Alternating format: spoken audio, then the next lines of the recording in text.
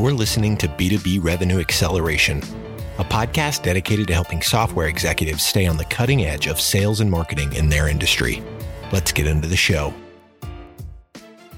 Welcome to B2B Revenue Acceleration. My name is Dan Seabrook, and I have the pleasure to welcome here today Chris Geisert, who is CMO of Lockpath. Chris, hi. How are you doing? Doing well, Daniel. Pleasure to be here. Good morning. Morning. Good. So the topic for today's episode is getting to know your competition. But before we go into the conversation, Chris, could you please introduce yourself, the company, and a bit about your role and background at Lockpath? Yeah, absolutely. As you mentioned, my name's Chris Geisert. Good morning, everyone. As you mentioned, I'm the CMO here at Lockpath. We're a software company that helps any size company, really, from SMB to enterprise, bring order to the chaos of managing risk. You know, it's been called GRC or integrated risk management. We take a straightforward approach to help people identify, understand, manage, and then report on their risk, and then simplify that entire process for our customers. You asked a little bit about my background. I've been in marketing for more than 25 years. I started out in the regional theme park industry here in the U.S., and then I was director of brand promotions and sponsorships for America Online back in the late 90s and early 2000s.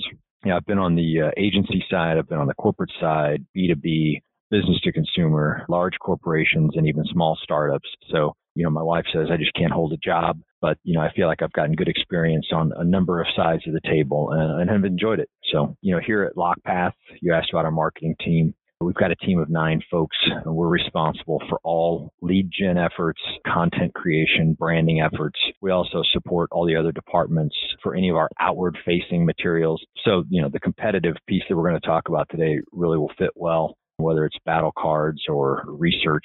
It's definitely a focus area for us.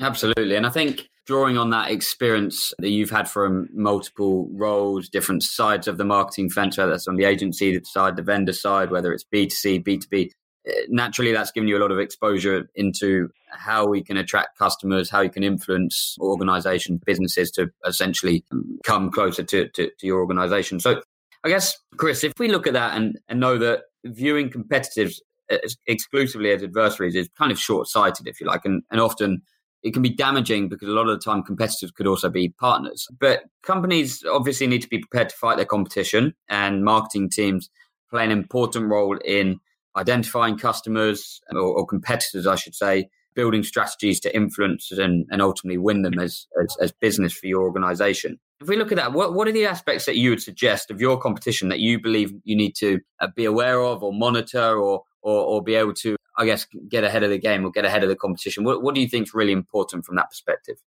You know, I think you make a great point in that you can't just look at all of your competition as adversarial. There's always something to learn from everyone. And, you know, we kind of take the stance that we never mention competitors in any of our marketing, but it's always good to learn about what they're saying and know what they're doing. It starts off as basic as, you know, do you understand and do you know their core product offering? You know, what are some of their key messages and how does that compare to our key messages? Who do I think or who I believe is their target? What are some of their strengths and weaknesses, you know, that we've heard in the marketplace as we win and lose deals to our competitors? So it's going to happen. You're not going to win every deal that you enter. So what can you take from that prospect of learning? What did you like about our competitor? What did you not like about our competitor? So, you know, those are some of just the high level of basic things that I don't think you want to completely try and build your marketing or your message off of someone else, but it's good to be at least aware of what they're doing.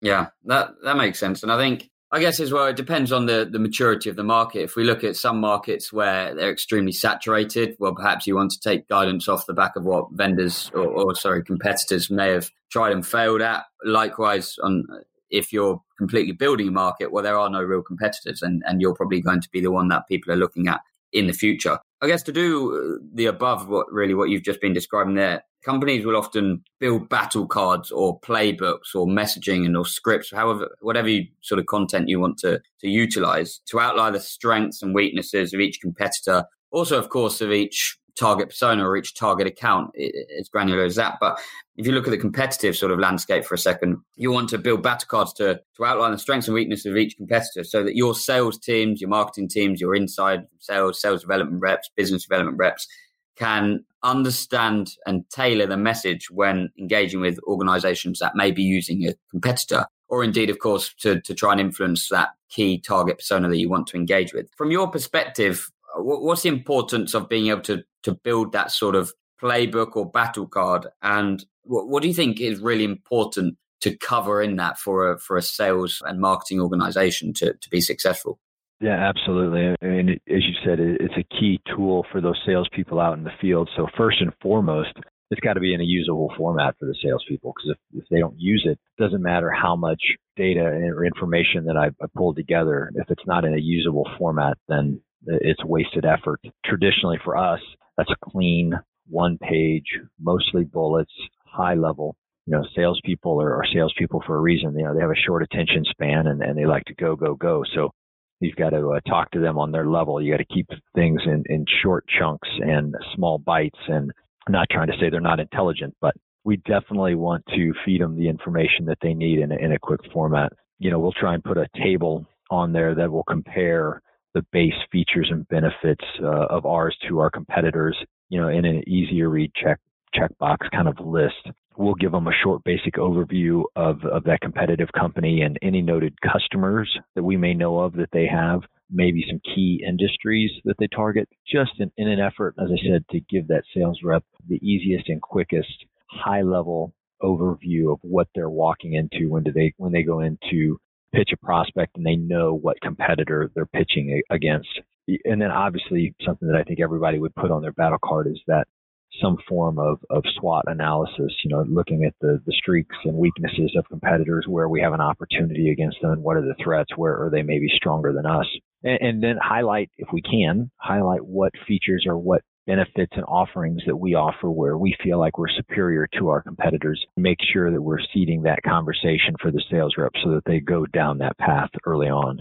I think the danger with a lot of these battle cards is that marketers, we want to give you as much information as we can, and we'll give them information overload, and they have so many volumes and spreadsheets of these competitive analysis that it becomes something that's then unusable. So it's really boiling it down to those main points and doing what marketers do and trying to communicate the message effectively and doing that for our sales reps. Because again, at the end of the day, everybody wants the sales team to be successful out there. That makes sense. And I guess from that perspective as well, again, it's really important to have lots of information for the sales team to enable them to be as effective and as efficient as possible when in front of a prospect or engaging with a prospect. I guess from a marketing standpoint, the information is kind of high level, to your point. I think it's information around specific competitors, specific competitive landscapes as well, if you like. But how important do you believe it is to really go and then break that down further and say, well, this is a competitive landscape. This is all our different competitors that we may come up against. But how important do you think it is to take it one step further and then tailor that to the individual prospect that you're targeting as well with that competitive information? So from a marketing standpoint, would you take it a step further and say, well, this is a competitive info that we have, and this is how we'd articulate it to I don't know, in your industry, a chief risk officer or a chief security officer or someone else within the business? Yeah, I think it depends on where you're at in the sales funnel. I think early on, if you're an outside team or an inside team that is sourcing leads, I don't think it makes sense to go to that level of detail. But if you're in an RFP or if you've been selected or narrowed down to the final 2 or 3 in a buying process, absolutely, I think it makes sense to break down and look at those other people that if you could know who you're pitching against, to break down their strengths and weaknesses, arm the sales team with who they're going up against, give them maybe a bit more information or a deeper level of information than what you may just put on a standard battle card that is there in a marketing repository for either the inside or outside sales reps to reference. So yeah, I think if you're far enough along in the sales process, it absolutely makes sense to tailor how the two competitors, us and our competitor, compare for that prospect. Taking the use case that the prospect has laid out for us, taking what they want to accomplish as their goal and knowing what we know about our competitor, how do we tell that story in a way that, first and foremost, gives the prospect the best solution, because obviously you want a happy customer. You don't need to mislead them and end up with a bad sale, but show them where hopefully you're stronger than your competitor and where it makes more sense to choose your product versus the competitors. Yeah, no, that makes sense. I think as well, if you look at the sort of technology landscape, it's always evolving. So you won't have every battle card against every single competitor that I'm sure you compete against every single day, simply because the technology world is evolving so quickly. Organizations are coming out with more funding every single day, creating new products every day, and creating new markets every day, I guess. Now, of course, I think you made the point earlier on in the conversation that, yes, it's important to know about your competition, but at some point you've just got to focus on yourselves as well. With that being said, you can't completely lose sight of what others may be doing. Mm-hmm. And with the pace of transformation and evolution in the technology world, how often do you think, when you consider that, how often do you think you should be reviewing the battle cards, and perhaps not the individual content within the battle cards, but I guess how often do you think you should be getting a feel for the landscape? Is it a case that staying in your own lane, focusing on yourselves, and others will come and you periodically review that? Is it a case that every time you come up against another organization in the sales process, you think, well, actually, we need to start building playbooks and messaging and battle cards against that business, because we'll probably see them more and more often? What do you think the process should be, if indeed there is one around that?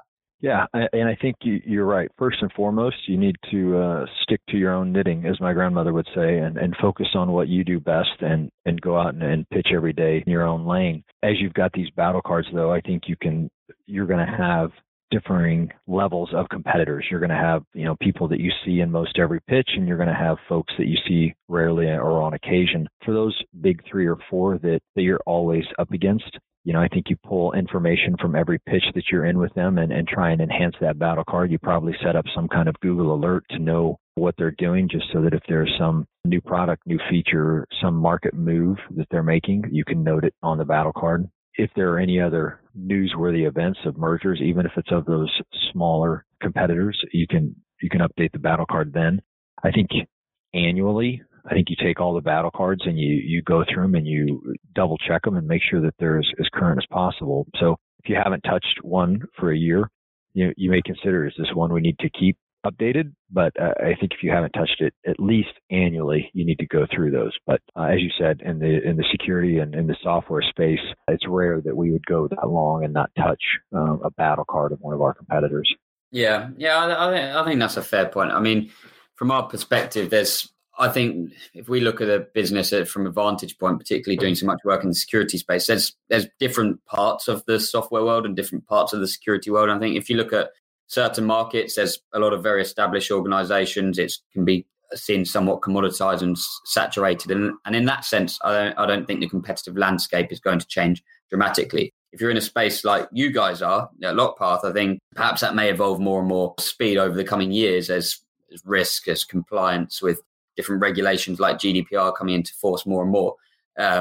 Of course, that may evolve slightly quicker than other markets, like, say, an antivirus market, for example. Yeah, absolutely. And we see new platforms and new products coming into the space. We see consolidation of players that are in the space. So, yeah, our market is changing, ebbing and flowing much more quickly than, say, maybe a consumer packaged goods company or something like that. Yeah, that makes sense. Chris, so your insights have been really useful. And I think, I speak for everyone here. I appreciate that you took the time to speak with us and share your knowledge. And it's a varied background. I think that's the interesting point for me, because you're obviously coming at this from a sort of vantage point that you've seen different markets, different organizations, different industries. And that obviously brings a lot of valuable experience to your current role in a software company. For anyone that's listening that would want to get in touch, know more about what we've discussed today, learn more about your company or your role, or what would be the best way for them to get in touch with you? Yeah, they can always check out LockPath online at lockpath.com, or you feel free to email me. It's just my name, Chris, CHRIS .Geisert, GEISERT as in Thomas, at lockpath.com. Great. All right, Chris. Well, again, appreciate your time and thank you very much. It's been my pleasure. Great talking to you this morning. Good luck to everybody out there. Marketing is fun. It's always changing. So I hope everybody has some great success. Operatics has redefined the meaning of revenue generation for technology companies worldwide. While the traditional concepts of building and managing inside sales teams in-house has existed for many years, companies are struggling with a lack of focus, agility, and scale required in today's fast and complex world of enterprise technology sales. See how Operatics can help your company accelerate pipeline at operatics.net. You've been listening to B2B Revenue Acceleration. To ensure that you never miss an episode, subscribe to the show in your favorite podcast player. Thank you so much for listening. Until next time.